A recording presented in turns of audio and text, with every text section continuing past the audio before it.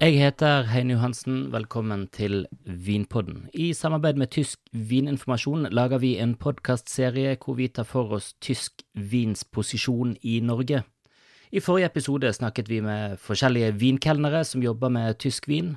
Vi tok for oss hvordan de forholder seg til tyske viner på restaurantene deres, hvordan de setter tysk vin til mat, og litt om hva de tror er fremtiden for viner fra dette vinlandet. I tredje episode fokuserer vi på vinjournalistene. Her forteller Kjell Kortsen litt om de tidlige vinspaltene vi fikk i Norge. Han har bak seg en lang karriere i Dagbladet og VG, hvor han introduserte flere vinspalter. Så hadde jeg da en jobb i mange år som desk- og nyhetssjef i Dagbladet. På slutten av 70-tallet begynte jeg å skrive litt om vin i Dagbladet. Og da jeg hadde skrevet om vin, så fikk jeg en telefon. God dag, sa mannen, dette Skålsveen i Vinmonopolet. Jeg spøkte litt og sa at god dag, dette redaktør Lysholm i Dagbladet. Men mannen het virkelig Skålsveen. Og poenget med hans telefon, det var at når jeg skrev om vin i Dagbladet, så ble de flaskene han hadde av dette, og dette var Vinmonopolets største utsalg i Oslo, så ble de utsolgt med en gang. Så han ville gjerne ha et forvarsel om hvilken vin jeg ville skrive om. Og det var min første opplevelse av pressens makt, kan du si, eller pressens innflytelse over vinkonsumet. At en liten artikkel fra en helt ukjent vinmann i Dagbladet kunne bevirke slike salgs, om ikke suksess, så i hvert fall tømming av hyller i et vinmonopol. Det hadde jeg aldri forestilt meg. Hvordan var det du ble interessert i vin? Jeg ble jo tidlig interessert i vin, og min gamle venn og meget yngre kollega Jon Egeland, han hadde en bestefar som var direktør i Norsk Rederforbund, og han skjenket jo sitt barnebarn ganske mange gode viner, og vi smakte mye på god vin som tidlig på 70-tallet. Men virkelig hektet på vin ble jeg først da 1976-årgangen fra Tyskland kom med sine strålende avsleser. Da skrev Stig Lundberg ganske inspirert om disse vinene i forretningsbladet Farmann, og jeg kjøpte et par flasker, og min mor ble så begeistret at hun sa: ta hele min pensjon og kjøp 3 kasser av denne vinen. Kortsen fortsetter sitt arbeid med vin i journalistikken, og etter hvert så blir dette arbeidet mer strukturert. Vi beveger oss da litt ut på 80-tallet. Vinklubber begynner å skyte fart i Norge. Folk begynner å bli mer interessert i kombinasjonen av mat og vin. Jeg får i oppdrag Arve Solstad, sjefredaktør i Dagbladet, og overta som redaktør av Lørdagsdagbladet, som da hadde stagnert i mange år. Jeg laget da et helt nytt konsept, hvorav en stor seksjon der handlet om det gode liv. Det skulle være en seksjon som ga impulser til glede. Og en del av seksjonen het Min Weekend.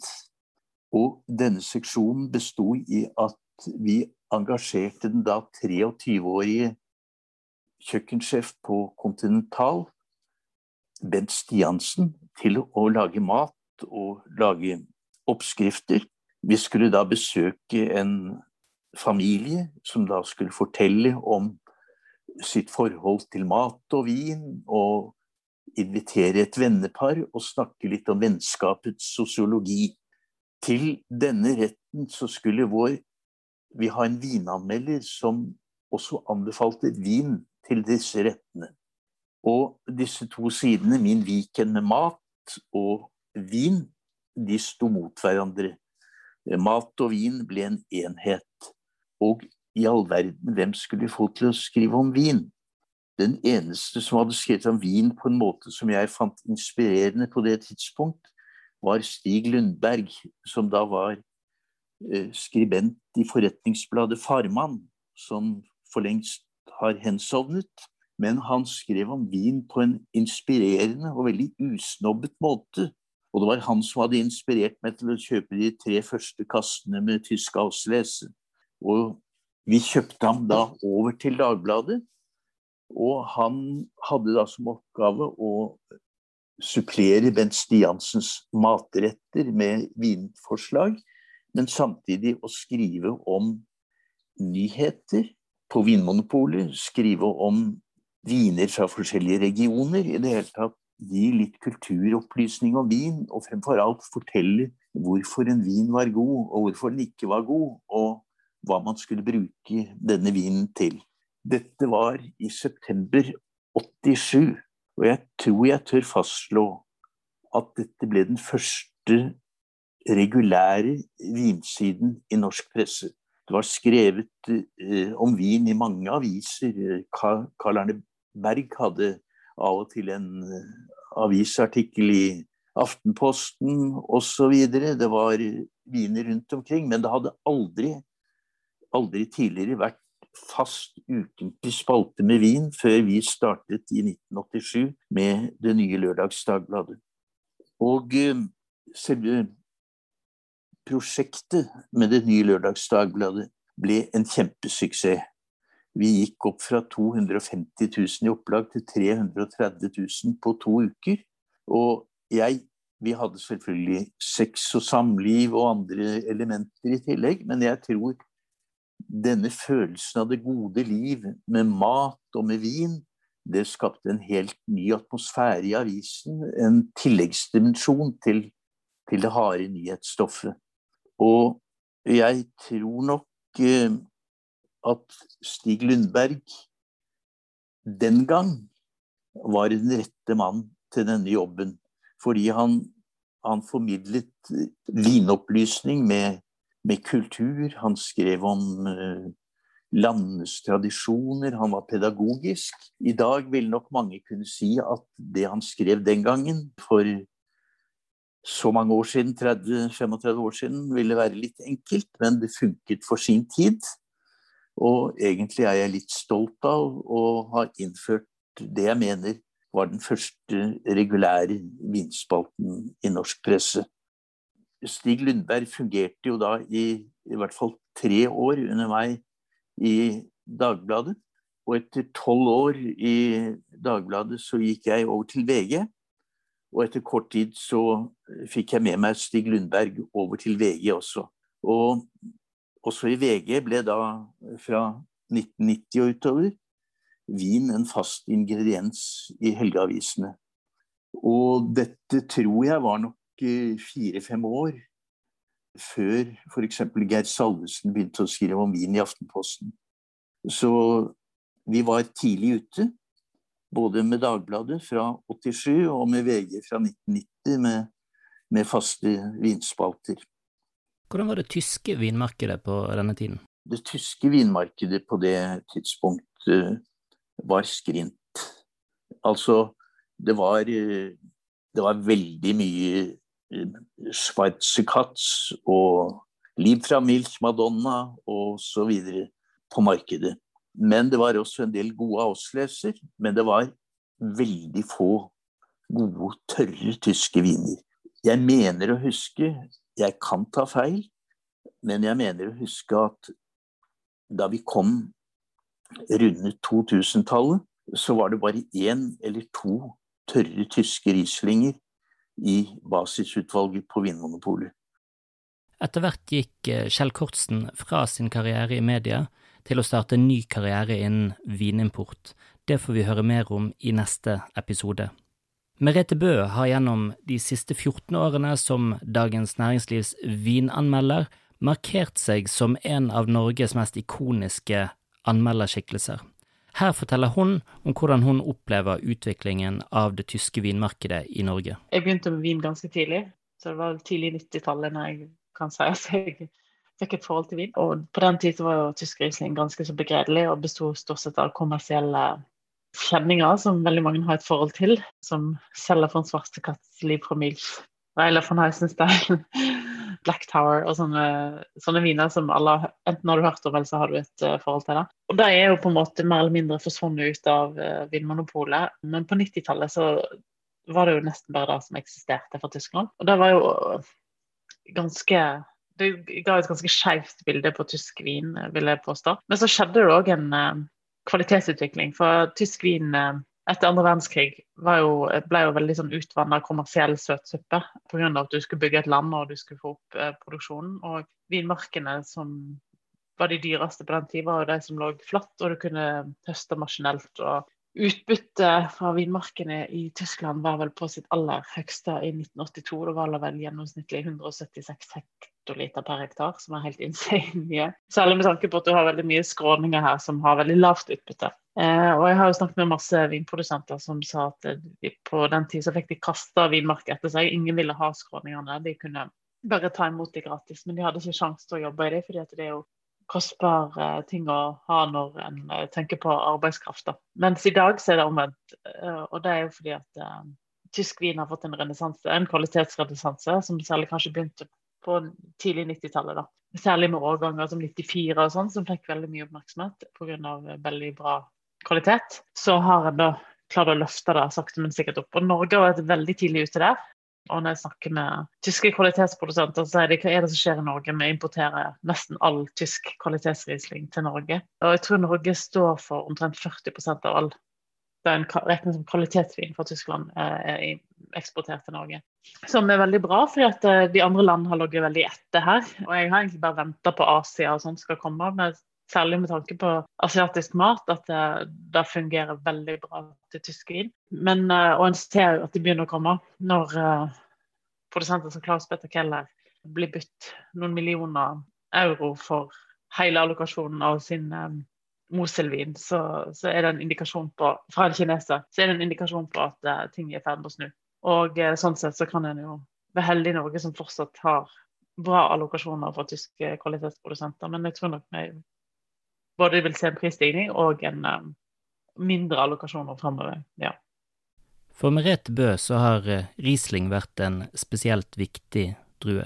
Jeg har jo jobbet med tysk vin siden jeg jobber i restaurantbransjen. Jeg synes jo at særlig Riesling da er kanskje en av de druene som fungerer veldig bra til mat. Så som en sommelier da, så har det alltid vært en viktig drue og viktig vin å putte sammen med på menyen da.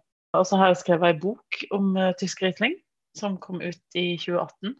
Så sånn sett så har jeg fått å fordype meg enda mer i temaet da. Det var egentlig et oppdrag fra et forlag som skulle lage en bok om tysk Riesling til mat. Så en kokk som heter Walter Killinger, som driver Frognerseteren, som lagde maten. Han hadde veldig sterkt forhold til Riesling, og særlig tysk. Så da konsentrerte jeg meg om de 5 viktigste områdene i Tyskland når det gjelder Riesling, og det er Mosel, Rheingau, Rheinhessen og Pfalz, og plukket ut det jeg mener er de beste produsentene fra. Så jeg tror vel jeg fikk mandat til å plukke ut noen og 20 produsenter, som selvfølgelig utelater veldig mange gode, men det var det som var meningen at den skulle liksom beskrive de viktigste områdene og gi et innblikk i hvordan de beste produsentene jobber, og det var mitt mandat. Og så setter vin til alle rettene som han lagde. Og det er det som er så kult med Riesling, er at den går jo ikke bare til fisk og skalldyr, som mange tenker, men den går jo også veldig godt sammen med, hvis den er søt Riesling, så går den veldig godt sammen med dessert. Hvis den er litt kraftigere GG-stil, og særlig litt moden, så går det også fint å ha den til kjøtt. Så du har et veldig bredt spekter med mat som Riesling går til. En annen som har jobbet lenge med tysk vin er Liora Levi. Hun driver sitt eget sommelierselskap og er dessuten God morgen Norges faste vinanmelder. Jeg spurte henne om hvordan hun synes det tyske vinmarkedet har utviklet seg de siste 10 årene. Jeg vil vel si at fra jeg begynte å jobbe med vin på fulltid, så har jeg fulgt tysk vin ganske nøye, både i form av det at man smaker på mye vin og skriver om vin, men også i den forstand at jeg tidligere jobbet med tysk vin. informasjonskontoret for tyske viner, og var da mye i Tyskland. Besøkte mange regioner, snakket med mange produsenter, og ikke minst deltok på den årlige proveinmessen hvert år. De siste 10 årene så drikker vi jo egentlig enda mer Riesling. Det har vært en jevn økning, ikke på så veldig mange prosent, men nesten siden begynnelsen av 2000-tallet så har jo tysk vin ligget på salgstoppen av hvitvin i Norge. Og det gjør det fremdeles, men nå ser vi jo inntoget da av Spätburgunder, ikke minst, som begynner å bli veldig, veldig bra. Sekt kommer inn for fullt, og også en del rosévin på Spätburgunder fra Tyskland, som også absolutt interessant. Både Merete Bø og Leora Levi følger med på trender i de fleste vinland, og jeg spurte de begge om hva de tror vi vil se mer av fra Tyskland i årene som kommer. For 10 år siden så var liksom Philipp Wittmann ny generasjonen. Han og mange med han var liksom unge pionerer litt grann da, i sin generasjon. Og nå 10 år senere så ser vi at selv om de fremdeles på topp, så kommer det jo enda flere, enda yngre generasjoner, folk som nå slutten av 20-årene, akkurat har begynt å etablere seg med familie og alt, som tar over etter foreldrene sine, som da generasjonen over folk som Philipp Wittmann igjen. Og de også lager mye spennende vin, har nye tanker og eksperimenterer med mye nytt, så jeg tror det fremdeles en sånn Riesling og tysk vinrevolusjon som pågår i Tyskland.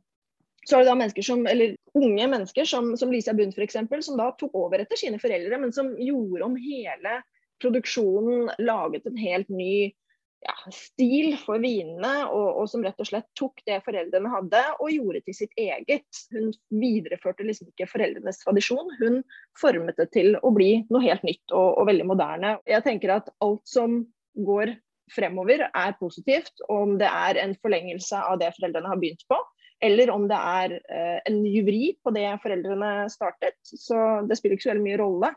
Det som spennende jo at den unge generasjonen med og har nye ideer og vil ta over og føre dette her videre. Jeg tror det viktigste de kommer til å se for Tyskland fremover Chardonnay, uten tvil. Fordi at du har fått unge, flinke produsenter som tenker helt annerledes, tenker mer at Chardonnay skal vise terroiret sitt, at det ikke skal bli overreika, at det skal være en friskhet her, og i og med at burgundere har blitt såpass kostbart, så ser jeg nå produsenter som Huber, som Knevitz, sønnene til Keller har begynt å lage Chardonnay på eksperimentelt nivå. Men jeg tror det som kommer til først og fremst kommer til å se en enorm plutselig kvalitetsøkning i at Chardonnay, som har eksistert i Tyskland veldig lenge, kommer til å vise seg utenfor Tyskland, og i et helt annet kvalitetsperspektiv enn tidligere. Spätburgunder, definitivt, men Tyskland henger veldig langt etter. De har litt dårlige kloner på en del Spätburgunder, og så har de brukt for mye eik. Så den fortsatt litt sånn rustikk og trå, hvis den tenker i forhold til, jeg vil si at England, sånn sett, kanskje har et bedre potensial der. Som begynner å plante nå, eller har plantet de siste årene, mens Tyskland henger igjen der. Og så har de sitt lokale marked fortsatt størst på Spätburgunder, og i og med at det største det de som på en måte bestemmer hvordan en Spätburgunder skal smake, og de ikke helt enige med oss nordmenn, tror jeg. Selv om det finnes noen unntak. Og det som kult med tysk Spätburgunder, at det fortsatt ganske rimelig. Så du får mye vin for pengene i forhold til Burgund og sånne ting. Jeg vil jo si at i dag har vi et fantastisk tilbud av Spätburgundere fra mange produsenter i mange regioner fra Tyskland. Når jeg begynte å jobbe med vin, husker jeg at da fikk jeg lov å smake noe av det som fantes i Norge av Pinot Noir, og det var veldig lite. Det kom fra Ahr, og det var jo stort sett Meyer Nakel som hadde monopol omtrent der. Og det var for så vidt ok viner, men forholdsvis hardt eika. Det jo klassisk for veldig mange vinland at når de skal begynne med en ny trend, så bruker de mye eik. Det tar tid å prøve seg fram og finne sin retning, sin vei. Tidligere så har det vært sånn at veldig mange land ser jo da til Burgund for å forsøke å lage burgundiske viner, og Spätburgunder, bare det sier jo litt.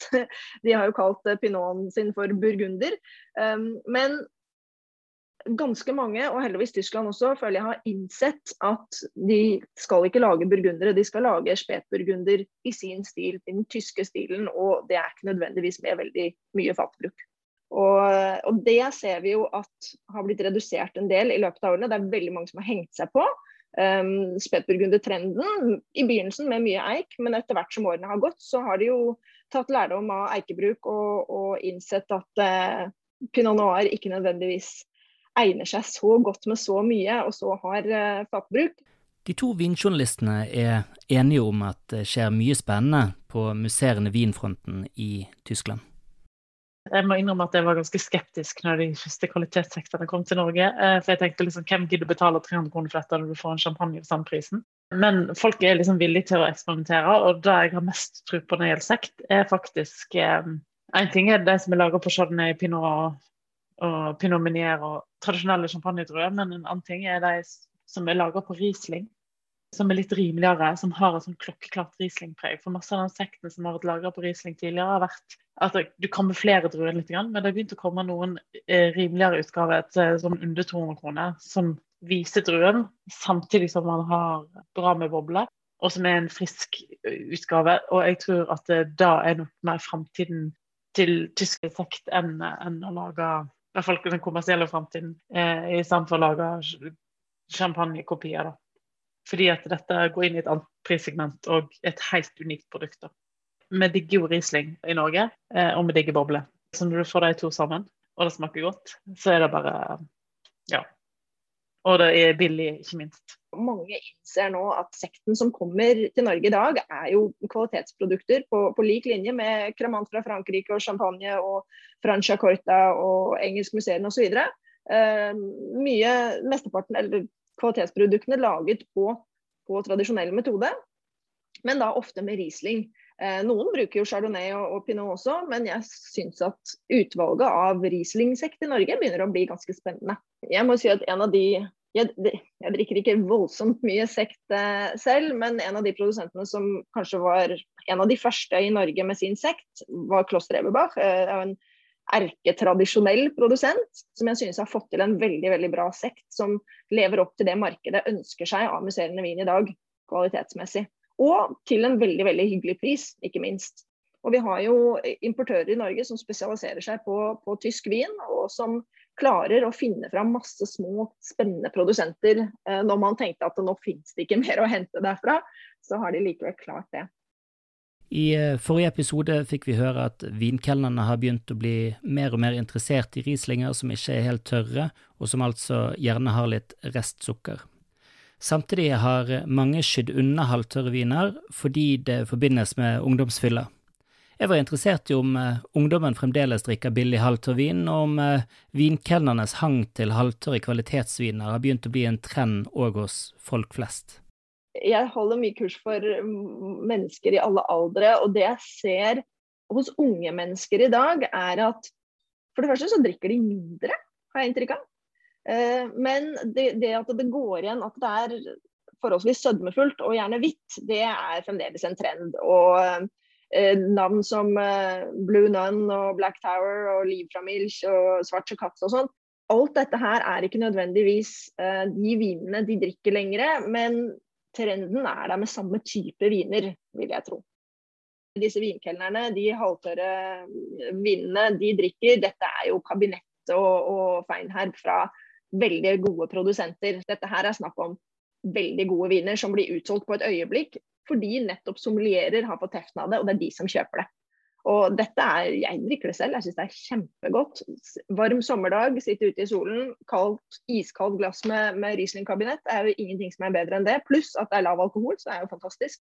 Jeg synes fortsatt at det litt sånn avantgarde. Dessverre, fordi at det sitter litt langt inne for folk å drikke noe som de vet søtt eller halvtørt. Det liksom fortsatt litt upopulært, men blant bransjefolk så det jo veldig populært. Og selv så åpnet jeg en kabinett her om dagen fra en kvalitetsprodusent i Mosel, der jeg tenkte bare, vet du hva, dette så godt. Og det som også kult med en feinherb eller en kabinett som det letteste sødmegradene, jo at det jo utrolig matvennlige viner.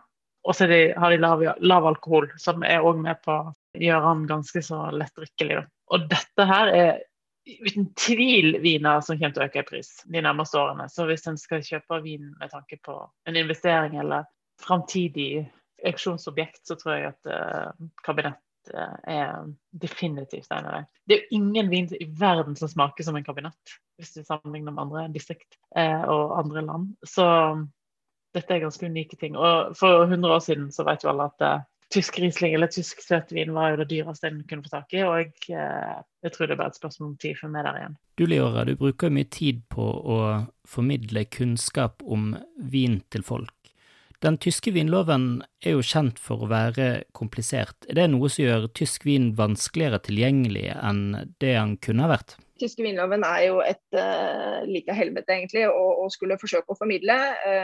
Bare det å forstå den selv vanskelig. Jeg har tidligere jobbet med å undervise vinkelnere om tysk vinlov, og det veldig, veldig vanskelig. Det komplisert, og de gjør det så vanskelig for konsumentene at kanskje det beste eksempelet, synes jeg, jo dette her med kabinett. En halvtørr hvitvin som da gjenkjennes på etiketten ved at det står kabinett, eller eventuelt feinherb. Og når da konsumenten endelig har skjønt at ok, vil jeg ha en halvtørr hvitvin, så skal jeg gå etter det at det faktisk står kabinett eller feinherb på etiketten. Men så bestemmer plutselig produsenten seg for at nei, jeg tror jeg lager den tørr i stedet for. Og da står det kabinett, men så står det trokken med liten skrift under.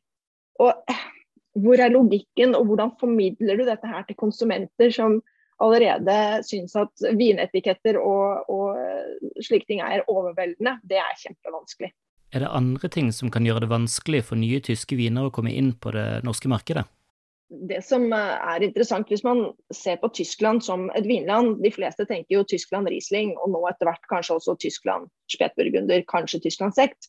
Men tradisjonelt sett så lager jo tyskerne et vell av viner, og mange tradisjonelle produsenter, de lager jo 30 forskjellige viner, hvorav kanskje bare 8 basert på Riesling, mens resten lokale druesorter som Müller Thurgau, det Dornfelder, det Kerner, Scheurebe og så videre. Så det et vell av druesorter å plukke fra der. Og det klart at masse av dette her spennende, men det vanskelig å komme inn på det norske markedet med helt ukjente druesorter og gjøre suksess. Da. Det jo ting som tar lang tid å implementere, og det eneste måten å få dette her ut i markedet på jo å la sommelierer smake det, bruke det på restauranter, og vinjournalister få teste det og omtale det i media. Og det en lang prosess. Vi jo vanedyr da, i Norge, dessverre. Vi jo kjent for å være klassiske i smaken vår. Det jo vin fra klassiske vinland som ligger på salgstoppen. Og i tillegg så vil jeg jo si at selv om mange nysgjerrige og har lyst til å prøve nye ting, så nok flesteparten av oss vanedyr som kjøper den vinen vi vant til å kjøpe, fordi at den kjenner vi igjen, og det trygt og godt, og vin så dyrt i Norge at det for mye penger å satse på å bruke 200 kroner på en vin når du ikke vet hva du får. Og det ikke alle som tør å spørre Vinmonopolets ansatte om hjelp når de går i butikken. Det for veldig mange jeg har sett businessmenn av høy rang krympe til smågutter når det plutselig blir snakk om vin, for der de helt på usikker grunn. Så jeg skjønner at mange synes det vanskelig å forstå, ikke minst vinlover. Helt til slutt, nå begynner jo salgstallet fra Vinmonopolet for 2020 å komme inn. Hva tror du vi kommer til å se der av tall fra Tyskland, og det tyske viner du kunne ønske deg å se mer av i Norge fremover? Jeg tror sektmarkedet har økt mye. Jeg tror rosévin har økt mye. Riesling tror jeg folk fremdeles kommer til å drikke. Det kan godt være at vi snart kommer til å begynne å se flere rødvinsdruer fra Tyskland. En drue som jeg synes fantastisk Fru Burgunder, så også i burgunderfamilien, men da en Pinot Noir som modner tidligere, rett og slett. Det dessverre veldig liten beplantning av druen, men vinene helt fantastiske, og jeg håper at dette her noe som snart kommer til Norge.